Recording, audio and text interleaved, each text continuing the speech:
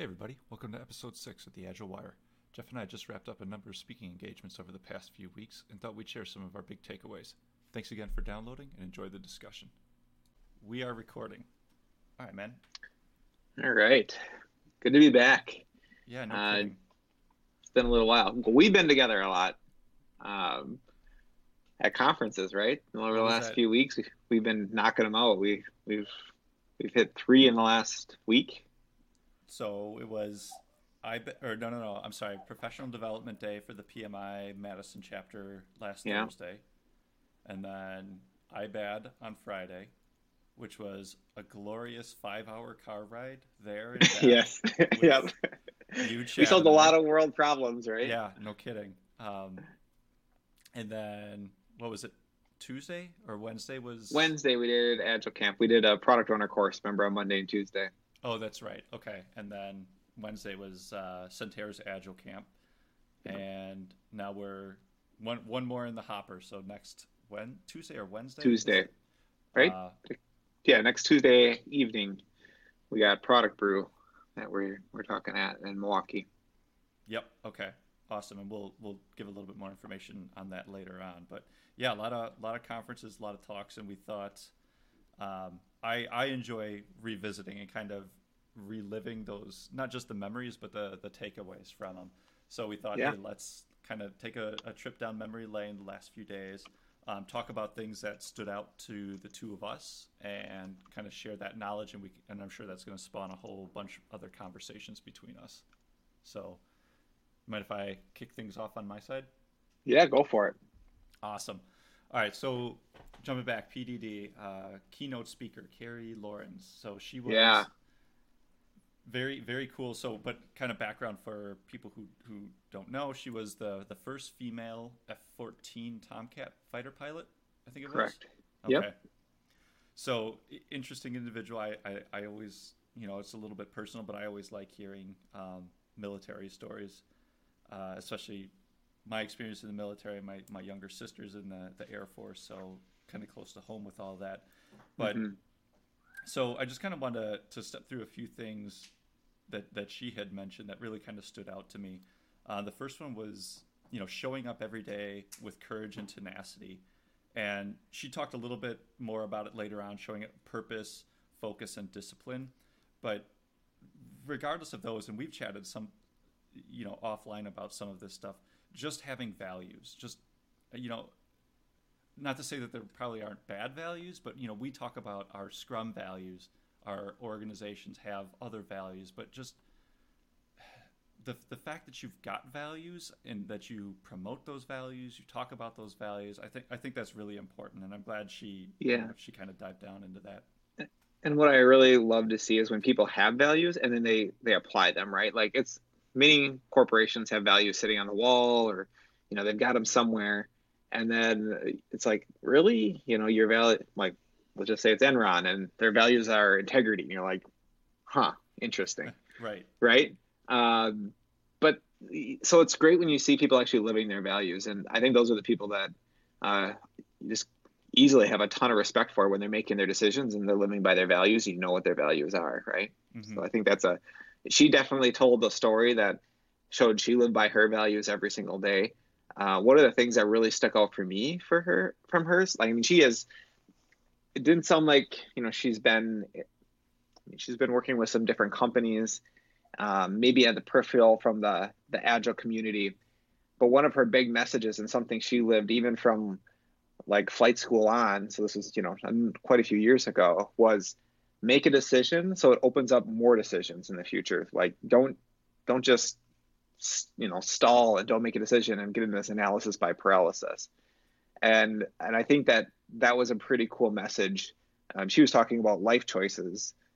Just make a decision, keep moving forward, and know you're going to make some mistakes. But when you make that mistake, you're going to be able to correct from it because you made a decision and now you have some more information, which is something we teach and we, with our teams and with our product development, like, always keep moving forward, always keep putting little bits out there so that you can, inspect and adapt and figure out where to go next.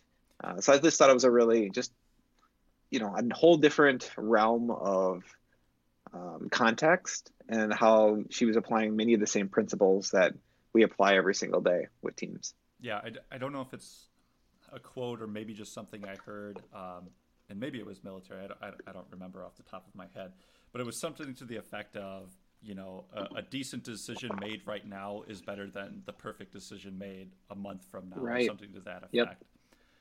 And I'm so glad you brought that up, because that was literally one of my other notes here is, when you're afraid of failing, you pass up valuable opportunities, right? Like if you're always afraid of failure, you're never going to think outside. You're never going to stretch yourself. You're never going to try something new. And that really hit home for me, because it was so closely related to some of the topics that we've been talking about in our talks as well. So Yeah, I just thought that was a really tight correlation to in our building resilience team talk, where we talk about you know, people having that fixed mindset versus that growth mindset, hmm and what that can do to a team. And so if you have a fixed mindset and you're afraid to even get started because you need to be 100% right, that can really limit you, right? Because you're just not going to try things. You're not going to experiment. There's going to be no trust there for fail. That I can fail, or I can have these little bumps along the road, because everyone has them. It's just or you need them. All successful people pretty much have them. And so you got to experiment. And if you don't have that safety, that psychological safety within your organization, within your team to experiment, I think it's going to be very difficult to be successful. So another thing that she had mentioned that I thought was really cool. One, because I've been to Pensacola. I forget the flight school that's down there, but it's where my younger sister got her wings. But when we were down there, seeing the Blue Angels fly overhead, and when she was talking about your job as one of the Blue Angels, your job is to make everyone else look good. And I was like, wow, that's again exactly some of the things that we try and talk about when we're thinking about servant leadership. And I think Dan Pink talks about it as making the person to your left and your right, or looking out for the person to your left and your right, above yourself, or before yourself, and just that type of mentality that really. And I think we've talked about this on the podcast previously, but like, just imagine how great a team would be if each individual person was putting the well-being of everybody else in front of themselves. Like that's the team I would want to be on. Right. Yeah, I like the part of the story where she was talking about how, and this is really hard for pilots. Like, if you know pilots, like, they've got an ego that can barely fit through the door, Right. sometimes. And I just laughed because my brother is a helicopter pilot, and I'm like, oh yeah, I know what you're talking about. So, um, yeah, so I thought that was pretty funny. But you're right. Dan Ping talks about it. We hear about it so many places. Patrick Lencioni. I was thinking of the ideal team player too when she was talking about that. The three things that really make a team great, or a person great to be on a team with, is that they're hungry to learn, they're humble, and they're smart. And they're talking about emotional intelligence, right? So the humbleness of, I need to make other people look better. It's all of us, not just me. That type of a focus, the no ego type of focus, right? So I thought that was really great, and a great correlation, because that does get in the way for a lot of teams. Yeah, you brought up the excuse me, the Lencioni story, but just the no jackasses policy. Yeah, right. Um, and then the last note that I have down here, she had said, honor where you want to be tomorrow, today. So just and again, this one hit home, because again, it's been part of what we're talking about in our presentation.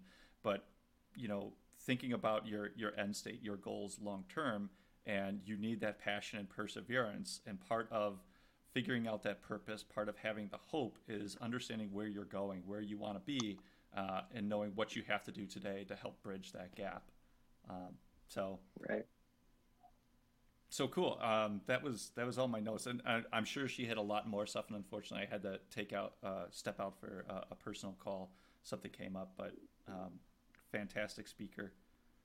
Yeah. Uh, One of the things, actually, kind of leading in, because for context, both you and I and Chad, who we were out there with, we were speaking a lot, so we didn't have as many opportunities as we normally would have to jump into other talks. But I did sit on yours and Chad's Agile Loops conversation, which I enjoy it because I always take something new away from that conversation.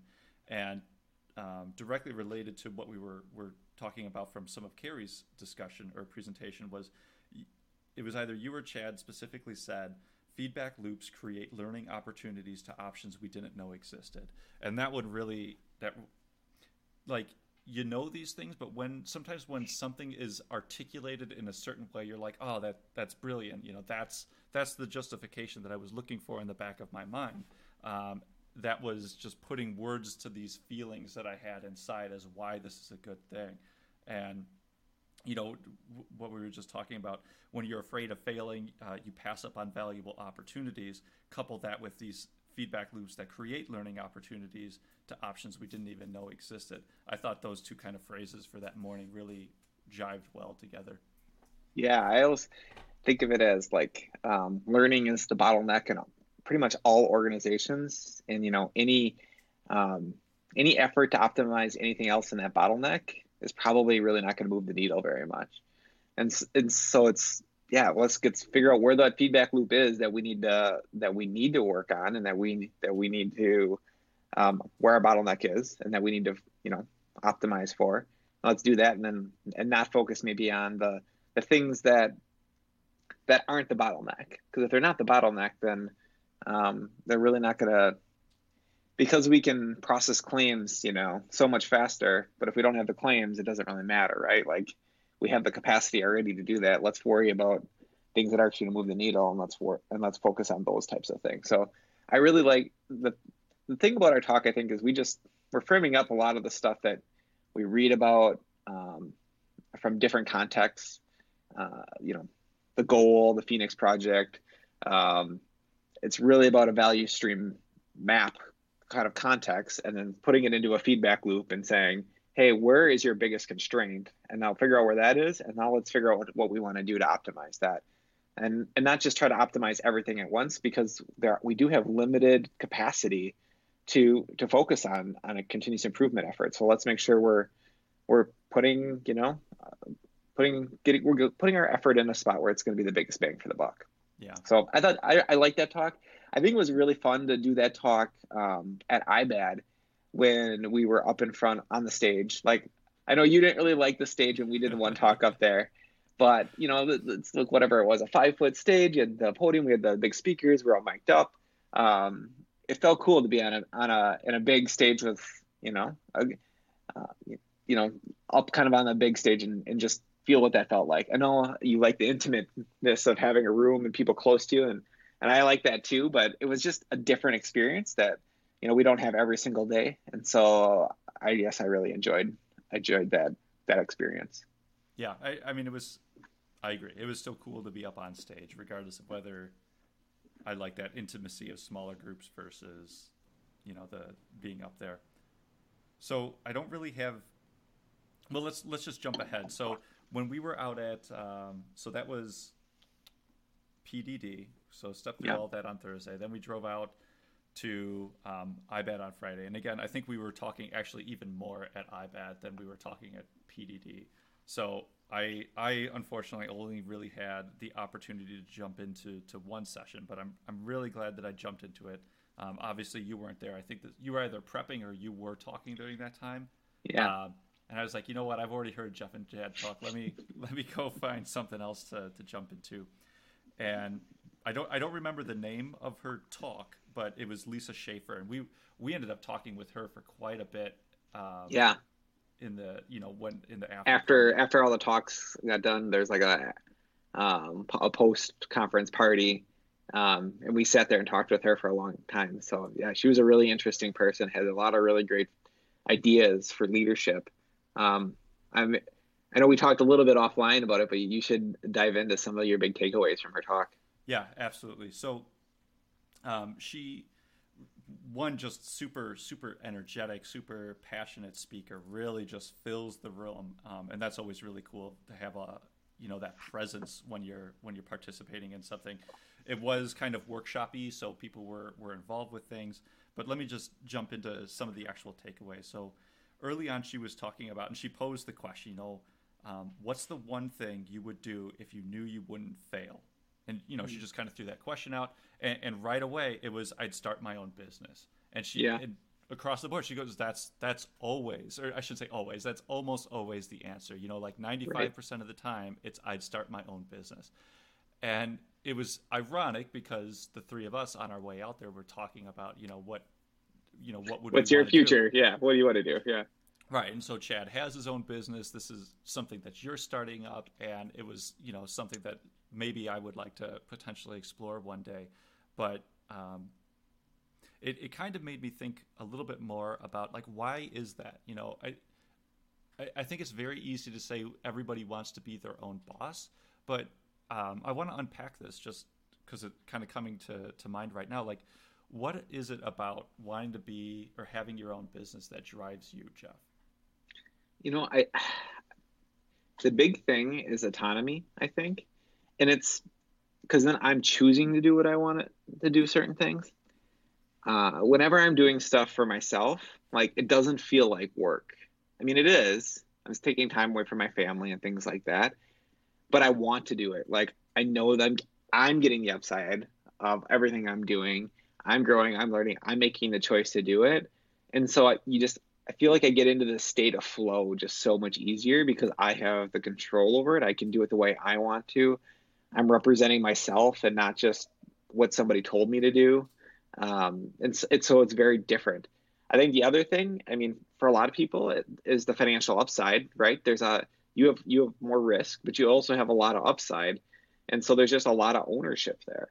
And it's fun to own something and make something and create something. I think that's why people garden. That's why people build things on the side as hobbies. That's why we want to continue to improve whatever it is, whether it's our house, our car, our video games, whatever it is, we want to improve on something. And so now you're like, how can I continue to improve my own business? And it's this fun like child that you're kind of bringing up and growing, in the world. And so it's just this, I think for me, that's why. And once you start getting a taste of it, it gets harder and harder to like go back to like more of a traditional corporation, I think, where, someone's telling you, you need to be here at this time. This is what you need to do. If you want to do something, you need to check in with me first. And it feels more and more like I think once you have a taste of the freedom and the autonomy, you get this, like, I feel like I'm being talked to like a child if I go back into that world instead of, really having full ownership. And people want to own things. I think it gets back to Daniel Pink's, 3 things that really motivate people: purpose, autonomy, and mastery. And you get all 3 with your own business, or at least you have the opportunity for that. And you're the only one you can blame for it if you don't. So I think those are some of the big reasons for me. And I don't think I'm that much different than most people. I had that when you were talking about freedom. All of a sudden, I had that Braveheart scene going through my head. Yeah. Freedom. Right, exactly. I just imagined Boobles just like screaming in front of a crowd. And I wanted to, and I'm glad you unpacked it in that way. So thank you. Thinking about, how do we kind of bring that sense of ownership to our teams, to be thinking about that. So I don't want to dive into that, but maybe just something to kind of plant the seed in people's minds. Like, hey, if this is what drives people to want to go it on their own, we kind of talk about, or the gig economy right now is kind of big. People going on their own, being their own bosses. Like, think about why is that? And maybe taking some of those elements and pushing that down to your teams. Giving them that empowerment. So remember so I'm going to jump ahead on us because this is just keeping the conversation going. But yeah. When we were at Agile Camp, we did a panel at the end of the day. And that was one of the direct questions that we got on the panel was, how do I get my team to have the same level of accountability and ownership and motivation that I do as a senior leader at my organization?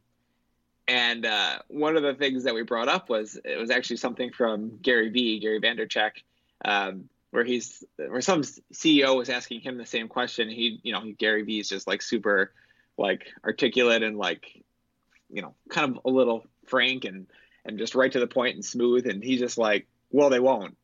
Like, you have all the upside. You're the CEO. Why would they? Why would they want to have as much ownership Sure. as you have? So if you want them to have the ownership, give them part of the ownership, or ask them what they want. What I do is he's like, how big is your company? And the guy says, I don't remember what the number is, like 40, 50 or whatever. He's like, you can go have lunch and breakfast with every one of your employees in the next week or two. Once you do that, ask them what they want. And some people are going to want to leave by 3 o'clock. Some people are going to want to have Fridays off. Some people are going to want $10,000 in the next, raise in the next year. Cool. Sit down with them, figure out how you actually get them to that point, and how you can still be a profitable business. And they're going to do whatever they can for you as a company if you're looking out for their needs as well. Treat them as people. Don't try to just put this blanket thing out there that we're going to treat everybody the same, because we're not the same. It kind of gets, I know you and I really like this book, The End of Average, but there is no such thing as average. We are all different. We all want different things. We all have different abilities, and we shouldn't try to just put everybody into the same square box because we don't fit. It's just, I think that you build that human connection, and you figure out what motivates people by asking them, and then continually revisit that, and then hold true to your promises and the agreements that you make. And people are they're gonna do whatever they need to. They're gonna be so motivated by that. I would be motivated by that, because you feel like you're empowered, like you have control, and that's Sure. what people, I think, a lot of times want. Yeah, I figured you were going to jump to that. I was thinking about it in my head as well. So good move.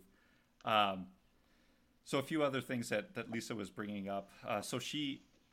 I was aware of this model. I learned it as ATC. She taught it as ABC, which is Albert Ellis's model for cognitive behavior. And so the ABC is activating events, your belief systems, and how it influences the consequences. And so this, like I said, this was something I learned in Army as a resiliency instructor. This is something that I taught to my soldiers. But I like revisiting it to understand, and again, tying it right into our Can you give me a little bit more detail on it? Because I haven't heard of this before. Sure. So breaking that down, like an activating event. So something happens. Somebody cuts you off on the road. You get an email. It's a call from your spouse. Whatever it is, it's just something happens. You have then beliefs or thoughts around what is going on. So somebody cuts you off on the road. What a jerk. Why would he do that? They almost killed me. And then consequences, like your heart rate literally elevates. You grip on the steering wheel harder. You curse, whatever that might be.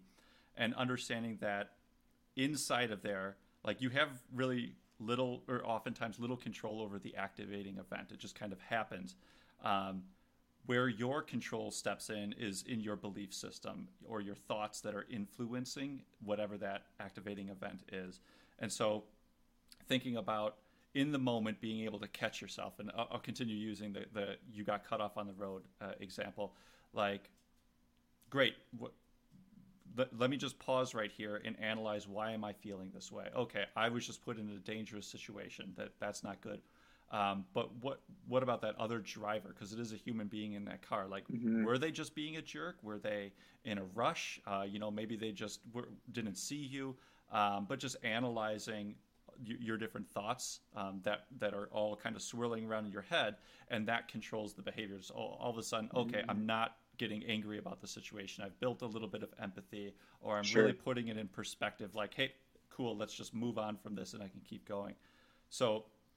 I should probably take a step back, and one of the reasons I decided to go to Lisa's talk is I really enjoy this type of just. Yep, this conference in particular was a business analyst conference, right? But I love going into these conferences and taking something away that isn't tool specific, that isn't framework specific, that I can apply to my rest of my life, that I can apply to myself, that I can apply to my family, that I can apply to my coworkers. And I think those are powerful presentations to be part of. And so I've run into this many parts of my own life where I have a tendency to be rather cynical with things. We call that a negativity bias, which is, we have a tendency to gravitate and latch on to the negative things that happen to ourselves in our life. If you ask somebody, hey, how was your day today? It's kind of quick to see what type of person that is. Do they immediately tell you about the negative things that happened to themselves that day, or do they talk about the positive things that happened to themselves that day? And I have found in the past that I tend to be one of those negative individuals that those are the things that I latch onto. And so this type of cognitive behavioral study, like thinking about why is that, why do I latch onto those negative things in the moment after the fact. I've done journaling at the end of the day to say, specifically with the intent of you journal 3 good things that happened to yourself that day, and it actually puts your brain and your mental state back in that literal moment in time. You relive it. Your brain releases the chemicals that make you feel good about that moment, and it teaches your mind to remember those things. And it's part of building positive optimism and part of positive psychology. But sorry, that was really long-winded, but this is why I'm kind of passionate about this stuff is I think a lot of people they get down on themselves, tying it back to what we were talking about earlier, right? Like missing out on opportunities to learn because you're afraid of failing. If you associate failing with being a failure, then, and that's all you ever see because you've got this negativity bias, it's just this downward spiral. And I think these are tools that help us recognize that, understand it, and then grow towards something better. So little excited. Anyway, does that model make sense? Yeah, that makes sense. And as you're explaining it, I was just thinking more about Lisa. We did those speaker pitches, and so she gave her 1 minute speaker pitch, and I heard her talk for 1 minute, and I'm like, oh, I want to go to that talk. I'm like, too bad I'm talking during that time. And then when we did the post conference, get together, I had to find her because I'm like, she just conveys so much positive energy that you're like, I want to be around that person. I want to talk to that person. I want to absorb something from that person because that energy is going to make me feel good. And so that's probably why we wanted to chat with her so much afterwards. Just because I think you don't even have, it can be a brief moment and you can feel that from somebody like that who's conveying just so much energy. Yeah. And we were joking around about this before, but I probably have literally almost 2 pages of notes of stuff that I took away. Most of it's personal. But one of the last things I really wanted to hit on that she had mentioned in her presentation that just really hit me in the feels was don't let your imposter syndrome get in the way. And I mean, I used to feel this way quite a bit more, but even recently, when I'm sitting in bed and I'm thinking to myself about a meeting that's coming up or a workshop I'm doing or the classes that I'm teaching, I'm thinking about, man, they're just going to find me out tomorrow. And then all of a sudden, everybody's going to know that I don't know any of this stuff and I'm just a charade and I've been, I'm an imposter and they're going to figure it out tomorrow. And it's hard to shake those off. And the irony was I was just talking with another senior leader about this yesterday, and they had literally brought up this exact same thing where they were thinking about stepping into a new role, and I can't remember word for word, but he was saying, I was just afraid that I wasn't skilled to do this. I would be a failure in this role. And that was really getting in the way. And I literally pulled this up and I read the quote to him just to, let him know that I feel this. I'm sure other people feel this. I've heard from the people that I've managed in the past saying, I just feel like an imposter sometimes. Joe over there, Joe's got it figured out. But I'm just worried that Joe's going to figure out that I don't have this figured out. And then, just the negativity around that. I think we all feel that way. And maybe I try to reflect on that sometimes because I think, I feel that too sometimes. And I think it's good that we feel that because it keeps some type of level of hunger, humility out there, hunger to learn and to really be aware of our surroundings, what's happening, and to absorb and to improve. And then humility to I'm open to new ideas. I'm open to learning. I don't have everything. I don't know everything. And so I think, again, that's an attractive thing, I guess, for teams, or it's a thing that brings teams together. And people being vulnerable, even talking about this, like we are right now. if you just tell your teams, this is how I feel sometimes, I think just sharing that vulnerability is going to build a ton of trust with your teams, and support too. I know I've seen that on development teams that I've been a part of, and had experienced that where, someone's like, this new technology, I don't, I'm a little worried. Like, I don't know this as well as I thought, as they think I do. And this is brand new and it's complicated and I'm figuring it out. And so I just need you guys to be patient with me and help me in any way you can. And so, like, just feeling where that person's coming from, you're like, okay, cool. Well, how can I help? Well, I can make this part easier for you, or let's do it together. Let's sit down, let's pair, let's tackle this together. You and I talk on we didn't do this talk, but we've had in the past our power of pairing talk. It's kind of like, two kids going into that dark woods together, and together we will conquer this, and it's not that scary anymore. And I think that just pushes us to do those things that we're uncomfortable with. And maybe you're like, oh, I would feel like such an imposter if I did this by myself. So yeah, I know I'm talking about things that we were afraid of or fearful of. Chad Beyer, who was on last episode, him and I were doing a talk, and he nudged me to do something I was really not comfortable doing. And that's singing in front of about 500 people to introduce our talk. And so we did this little parody rap to Ice Ice Baby to introduce our Agile Loops talk in front of a few hundred people. You recorded it. We put some lyrics to it, and we're like, hey, that wasn't all that bad. Let's put it on LinkedIn. So now there's been thousands of people that have seen it. So, but that's not something I would normally do. And especially in front of people, like a lot of people, singing, dancing is not my strong suit. But it was scary, but also helped me grow, right? Like, it's like, put yourself in those uncomfortable situations, and then you feel pretty good afterwards. And you're like, that wasn't that bad. I can handle that.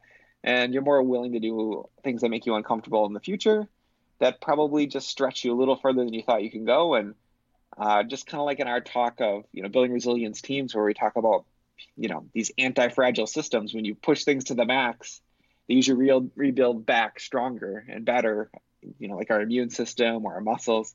And so I think maybe, just our brain and the way we experience things, if we keep pushing ourselves to our limits, past what we thought we could do, we can do a little bit more next time and a little bit more. And so that was a fun and a scary thing that I took away from our last week doing these conferences as well. It was definitely a fun thing to watch from the audience. So yeah, maybe we'll throw a clip of that or something in this or something. Maybe, I don't know if we could do that at the end. We'll play around with that to get the audio of that. I'll put a link in the notes. So. Oh, there you go. That's a good idea.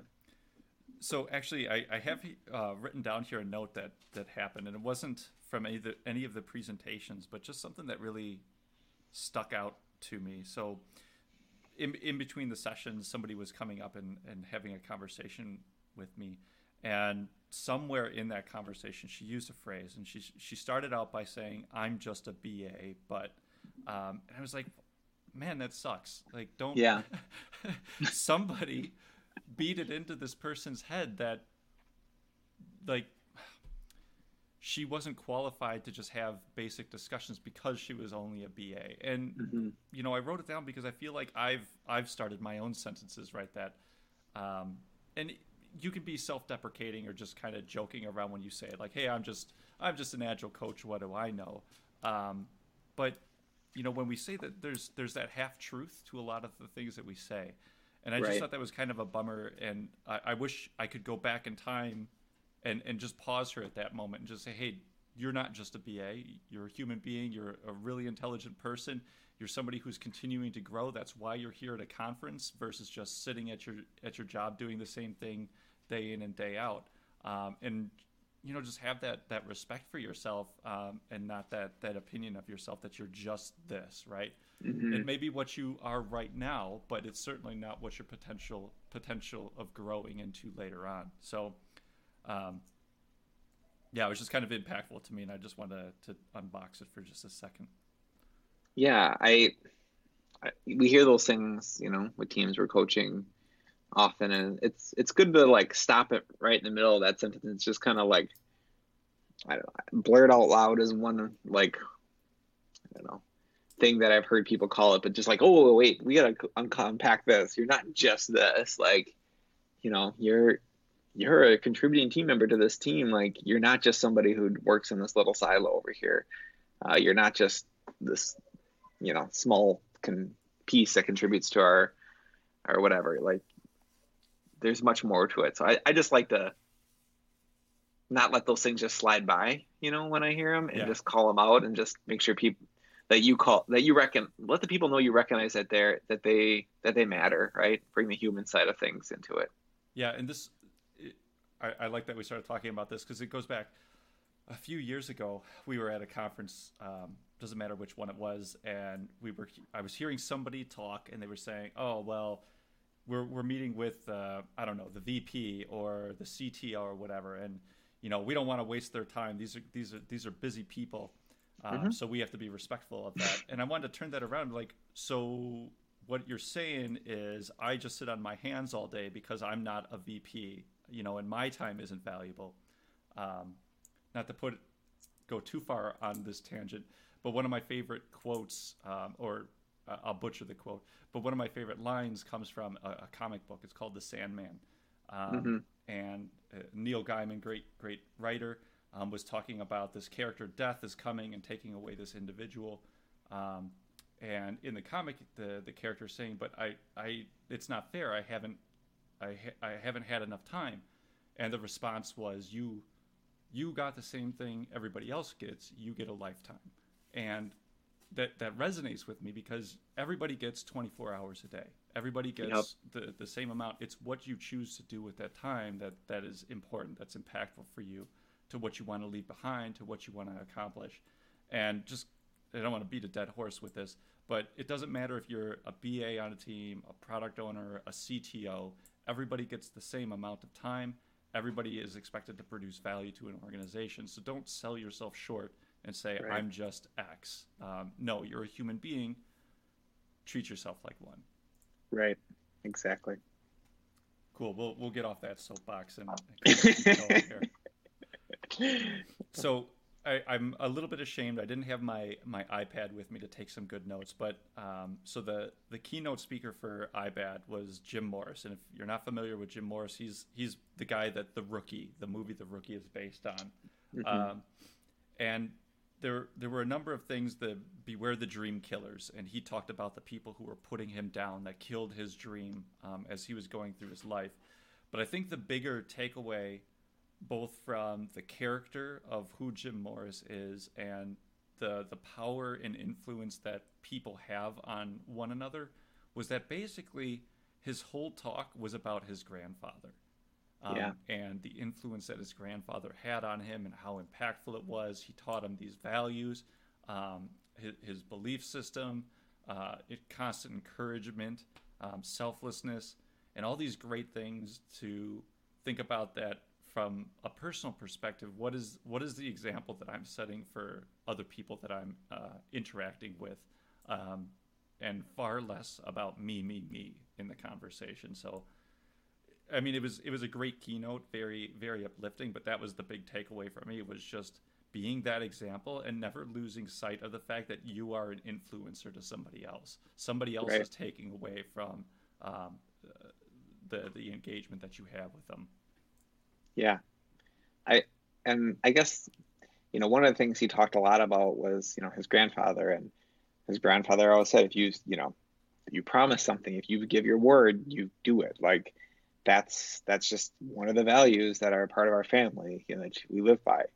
And like, he talked about it over and over again, how like he'd get called out by one of his students, or it would be something else would happen, and he's like, and he would just be like, but all these things. And then he'd go back to, yeah, my grandfather would say this, we got to do it. Like, I know I shouldn't, I know I'm going to get laughed at, I know whatever. And that's kind of how he got into, like, he made this promise to his team that he would try out for a Major League Baseball team when he was, I don't remember exactly what age he was, in his 30s, mid 30s, something like that. And goes out there and sneaks out there, doesn't tell his wife because he's afraid his wife's going to kill him. And, goes out there and does this, and win to the very end. And then, throws those first few pitches and thinks, okay, I'm done. And they're just baffled. And the guy comes up to him and as he's like pulling out of his car because he kind of like tries to get out of there as quick as he can, and it's like, no, your first pitch was 95. Every pitch after that was 98, and you're a lefty. Like, we will be calling you. Like that's like a Right. crazy. So I don't know. It was a really great story. I thought not just because of the outcome at the end, but like just his values that he had throughout his whole life, and exactly how you said he lived them, and how he treated everybody the same no matter who they were. Talking about how his grandfather did that and how he kind of kept that going. I thought those were some really impactful stories. Yeah, and tying this back to one of the things that we started out talking about, when you're afraid of failing, you pass up on valuable opportunities, right? Yeah. You've got to be willing to put yourself out on that. You got to be willing to take risks because that's where you're going to learn. That's where you're going to get your growth. So let's keep rolling here. So Amanda, do you know her last name? I'm going to butcher this. Pulisic. Oh, yeah, something like that. I'm not Okay, sure how you close say it. enough. So she was talking about the high level feature planning, all good stuff. But really the one thing, and we joked around about this. We're like, we're stealing, it's ours now. Yeah. But her analogy with the house, the building a house analogy. So business users want to decorate the house and hang pictures, but if the main frame represents the roof, it is falling down. It doesn't matter how pretty the walls are when the structure is crumbling. And I think this is valuable when we talk about the benefit of transparency, and part of transparency is common language. And very often it's hard to take technical things or technical debt or the need to upgrade something that's already working, the plumbing, so to speak.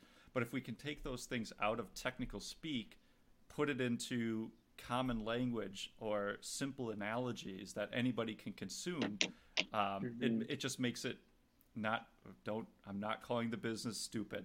I'm just saying it's so easy. A caveman could do it, right? It's dummy proofing the language that we're talking about. And I really, that was the big takeaway for me was this is something that I can put into a common language, use, and help articulate to people who may not understand what is the value of these things that we're trying to do. It's already working. Why upgrade? Why do I need to go from SQL Server 2000 to 2019 or whatever the latest version is? Well, if that represents your roof, it's falling down on yourself right now.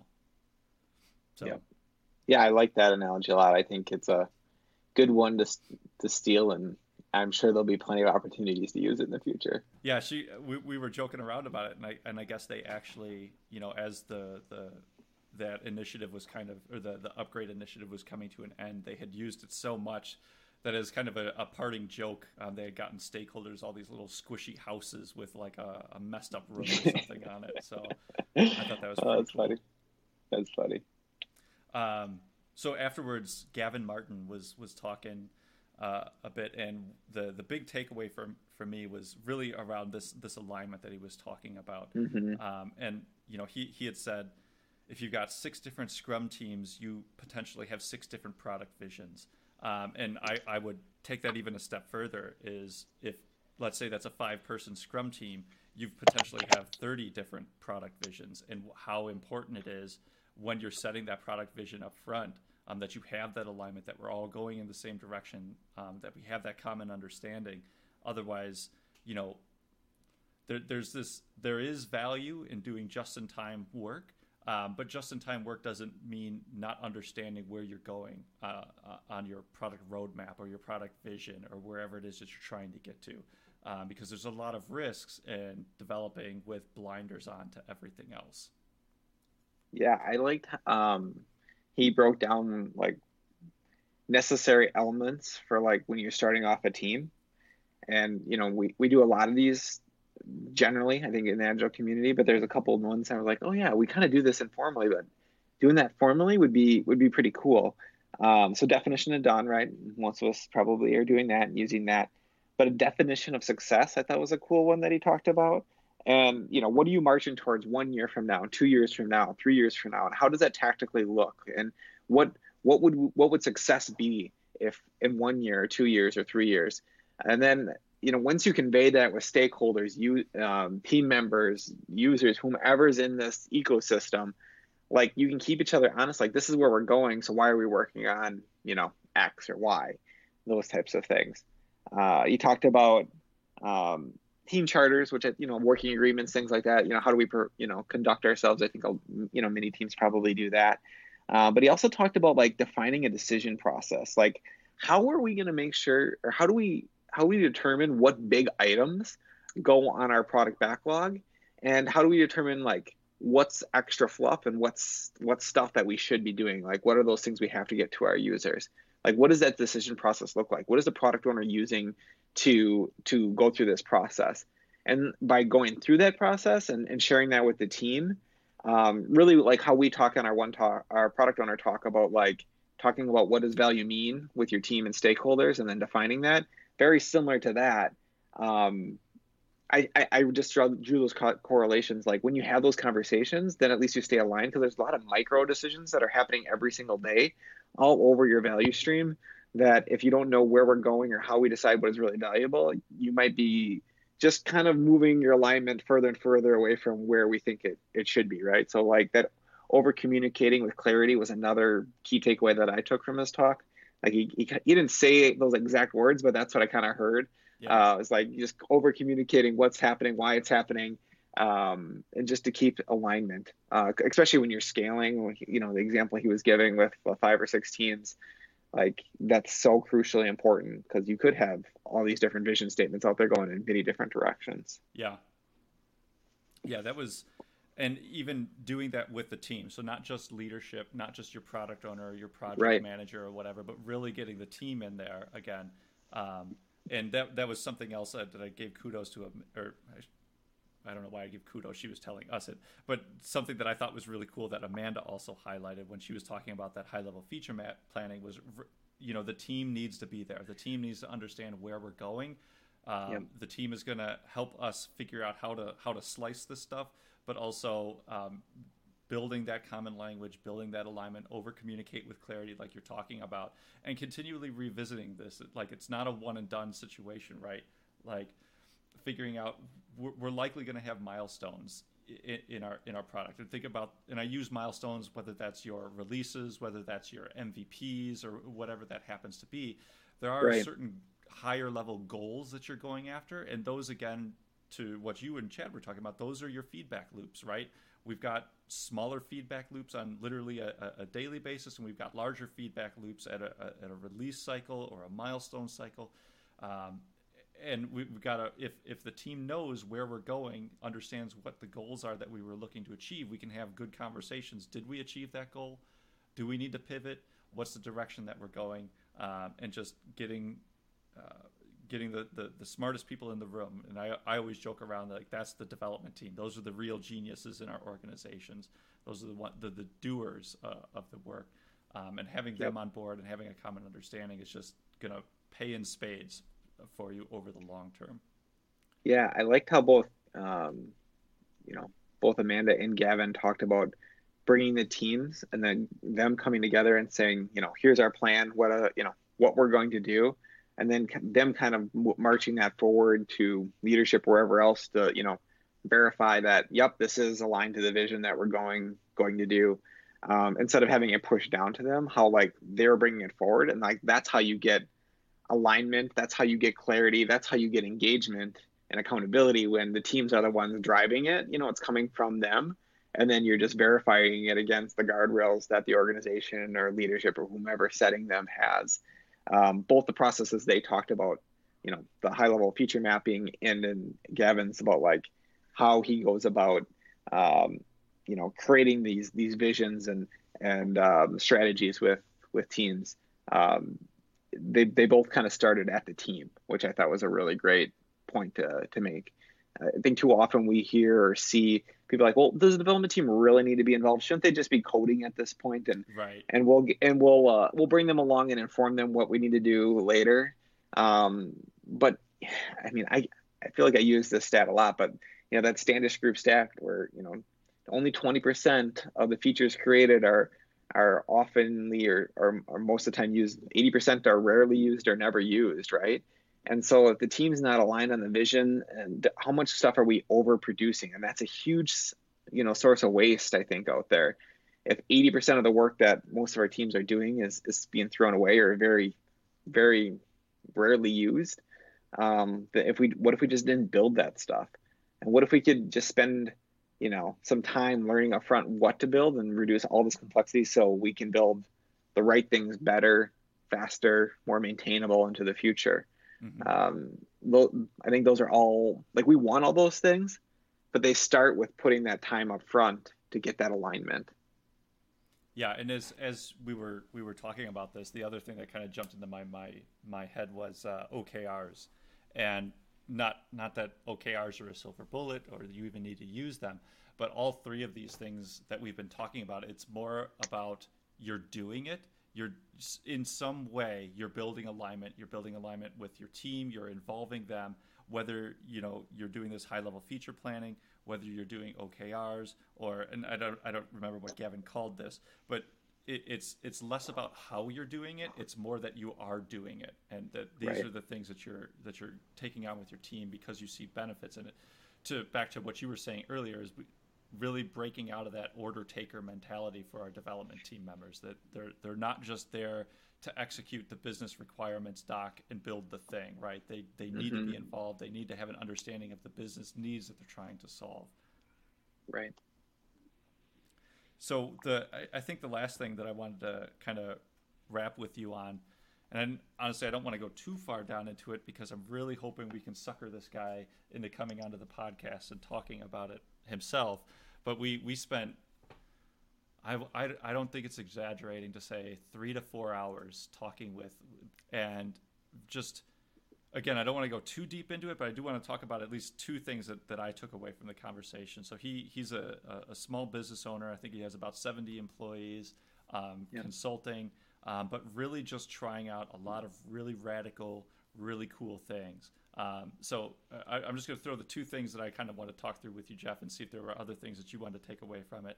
But one was his approach to the review with his team members, and the other one was the escrow billing scenario that he's. Oh yeah, that was awesome. Yeah. So cool to dive down into those. Yeah, let's dive into those. Okay. So the first one, and this is how we started the conversation, was talking about, well, what's something kind of radical that you're trying out right now with your team members? And so he was saying, well, this is how I'm doing reviews. So I've got a team member, I've got that comes into the review, talking with them, and I pull out a sheet, and the sheet is the P&L for the organization. And so this is holistically how we're doing. Here's all the numbers. Here's your bill rate. Here's the margins that I'm looking to make on you. Here's where we're at. What do you want to make? And just kind of leaves it at that. Or what do you want? I think even that's what he said. Like, it's not even what do you want to make. Like, here's where you're at. Do you like? Because some people want time away. Some people want more vacation. Some people want more money. Whatever it is. Because the other cool thing that he had was he had a no vacation policy. Yeah, the no vacation policy. Yeah. But like he looks at it and says, like, he's had some frank conversations. Like, there's one dude who's like, hey, you're on pace for like 10 weeks of vacation this year. Like, what the hell?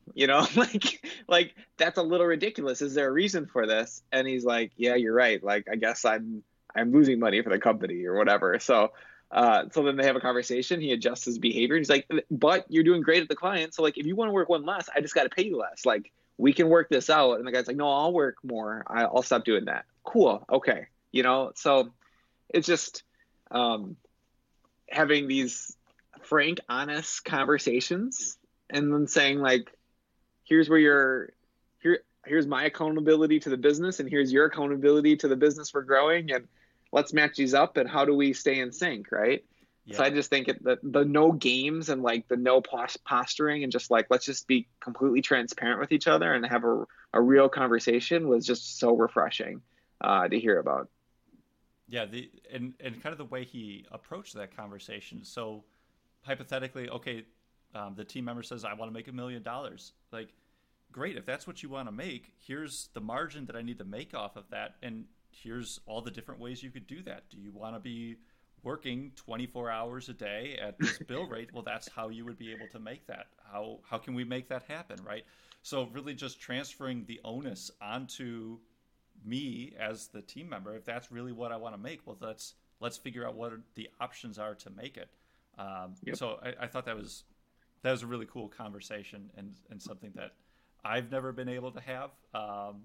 Maybe close to that, but certainly not that level of transparency. Right. And just, I think that's really respectful. And we've talked about Menlo in the past, going out to Menlo, seeing how they handle things, and that's just, or Menlo Innovations in Right. Ann Arbor, Michigan, I think is where they're at. Rich Sheridan wrote Joy, Joy Inc. Yep. Joy Inc. And I think he just put out a new one. I haven't had it.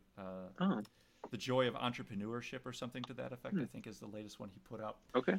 Anyway, very, very similar type of scenario of how they approach things. Super transparent, it's all up on a wall, the entire P&L. Everybody knows what everybody makes because they just have 4 categories. If you're in category 1, you make this amount, 2, this amount, etc. And it's baseline for the organization. So everybody is in one of those 4. So again, just kind of cool, kind of radical ideas, but I think they could be pretty powerful. The other thing that I wanted to talk about was his escrow billing is just what I call it. I'm sure he's got a much fancier term for it. But essentially, the way they've got like development teams, right? So an organization says, hey, we want to build this product with you. And they say, cool, we think it's going to be about this size. We'll just start building. But as we're building it, we're going to put a certain amount into escrow, or you're going to put a certain amount into escrow. That we're going to send you a bill, and instead of it being $100 an hour for our consultants, it's only going to be $70 or whatever that number happens to be. But that other $30 an hour, that remainder, is still billed, but it's put into this, what he calls an escrow account. And so what happens is at the end of the project, so when whatever they're looking to achieve, they've achieved it, they have the option to exercise on that escrow to say, we want the money, or we want to take it as an investment in your product, and then we become partial owners of the product. And I thought, wow, what a cool win-win situation that you've got going on. So we build something, and you know what, we don't think you're going to go anywhere with it. No big deal, let's just take our money out. But I think the bigger trade-off, or the bigger scenario, or the bigger win here is, we poured our hearts and souls into this product. We think it's going to go somewhere. We want that investment. And again, tying this back to one of the things that you were talking about at the beginning of the podcast, Jeff, was like, how do we get that account or that ownership from employees? We'll give them some ownership, give them some upside of actually building part of the thing. And and so then what do you do with that? It's like, oh, so we gave that, we did $3 million of work over the last year for this company. We had a couple of development teams working on this product. They released it. We took the equity. A year later, whatever, it gets sold, or maybe we're making royalties on this. Now we share that with our employees. Like, this is money that you guys created by creating a high value product. And then you can share that back with those margins when he's having those P&L conversations at the end of the year. Or, I actually think he's having it more frequently than that. But, here's where we're at. And you're like, man, I produced something and it wasn't a one-time gain. It's like royalties every single, quarter that we're getting. And so that's helping my bottom line numbers. And I've created an awesome product. And now I'm seeing the benefit from that, right, as an employee. So I think, again, it's a great model to inspire employees, to inspire collaboration, to inspire great products being developed. And it's not this like win-lose situation where like a fixed bid contract, right? It's a win-lose, or a lot of times it's a lose-lose. We've both been a part of a number of those, right? Yeah. Where this is like a win-win for everybody, because you get a great product, everybody makes money if it's great, and if it doesn't, then you're all in the same boat. So you're so aligned on what success means, and it's not like you're one person has to lose in this situation. You're just so tightly aligned on success, right? If the company succeeds and companies takes the equity, they both succeed together, right? So I just think that's a great thing. And then companies like it too, because hey, I get to put this in escrow, and I feel like if they don't actually deliver, if nothing actually is done, then we can pull that back. Maybe they have some stipulations like that, and so they feel like they're a little bit more protected, and they don't have to give that money away right away. So it's good for everyone, I think. And a lot of companies, I'm not exactly sure how he does the escrow thing, because he made the comment like the companies don't have to have all the cash flow then for it. So unless they're not really Oh, actually sure. putting it into a company, into an account, they're just like giving him a note saying they are or something. I don't know how that works, but Yeah. however he's structuring it. But if they aren't having to come up with the cash flow and you're a new company, that's a huge thing too, right? Because that can be pretty expensive. Yeah, I suppose. Great point. It may be literally they're not. It's more like an IOU, and then you just get cut a big check at the end, and so there's even more of that win-win, right? Like this is actually Right. cheaper to develop when we're in startup mode and we don't have that capital yet to invest into our Right. development team. But And the onus is on them to deliver too, right? Like if you can't deliver, you're not going to get paid.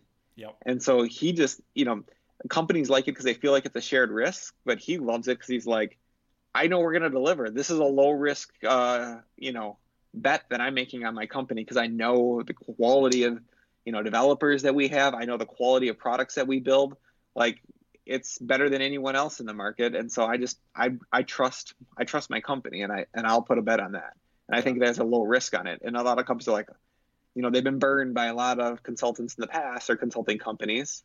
And so they like this shared risk model. And so it's been a pretty big win-win for them, it sounds like.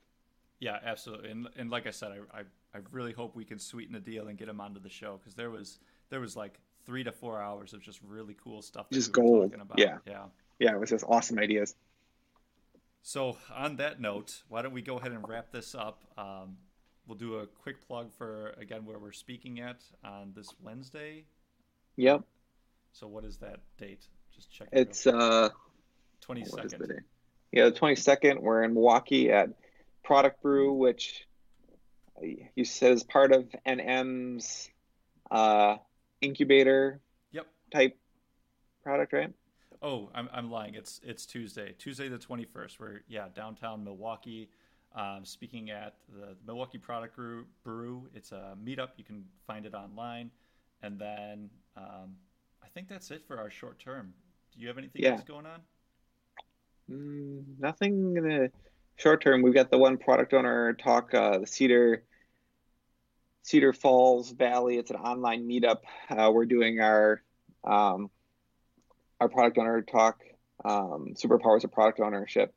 But one of the cool things I'm excited for the product brew talk is they said they're going to record it. They're going to do video and audio, but they're going to release the audio as a podcast. So we're going to also double air that as a podcast on the Agile Wire. So we'll be putting that talk out here. It'll be a little different type of episode than what we've done in the past, but we'll be releasing that, sometime in the near future once we get that recording. Indeed. All right, man. I think we're good. All set? Yeah, yeah. All Thanks for right. listening to the Agile Wire. Awesome.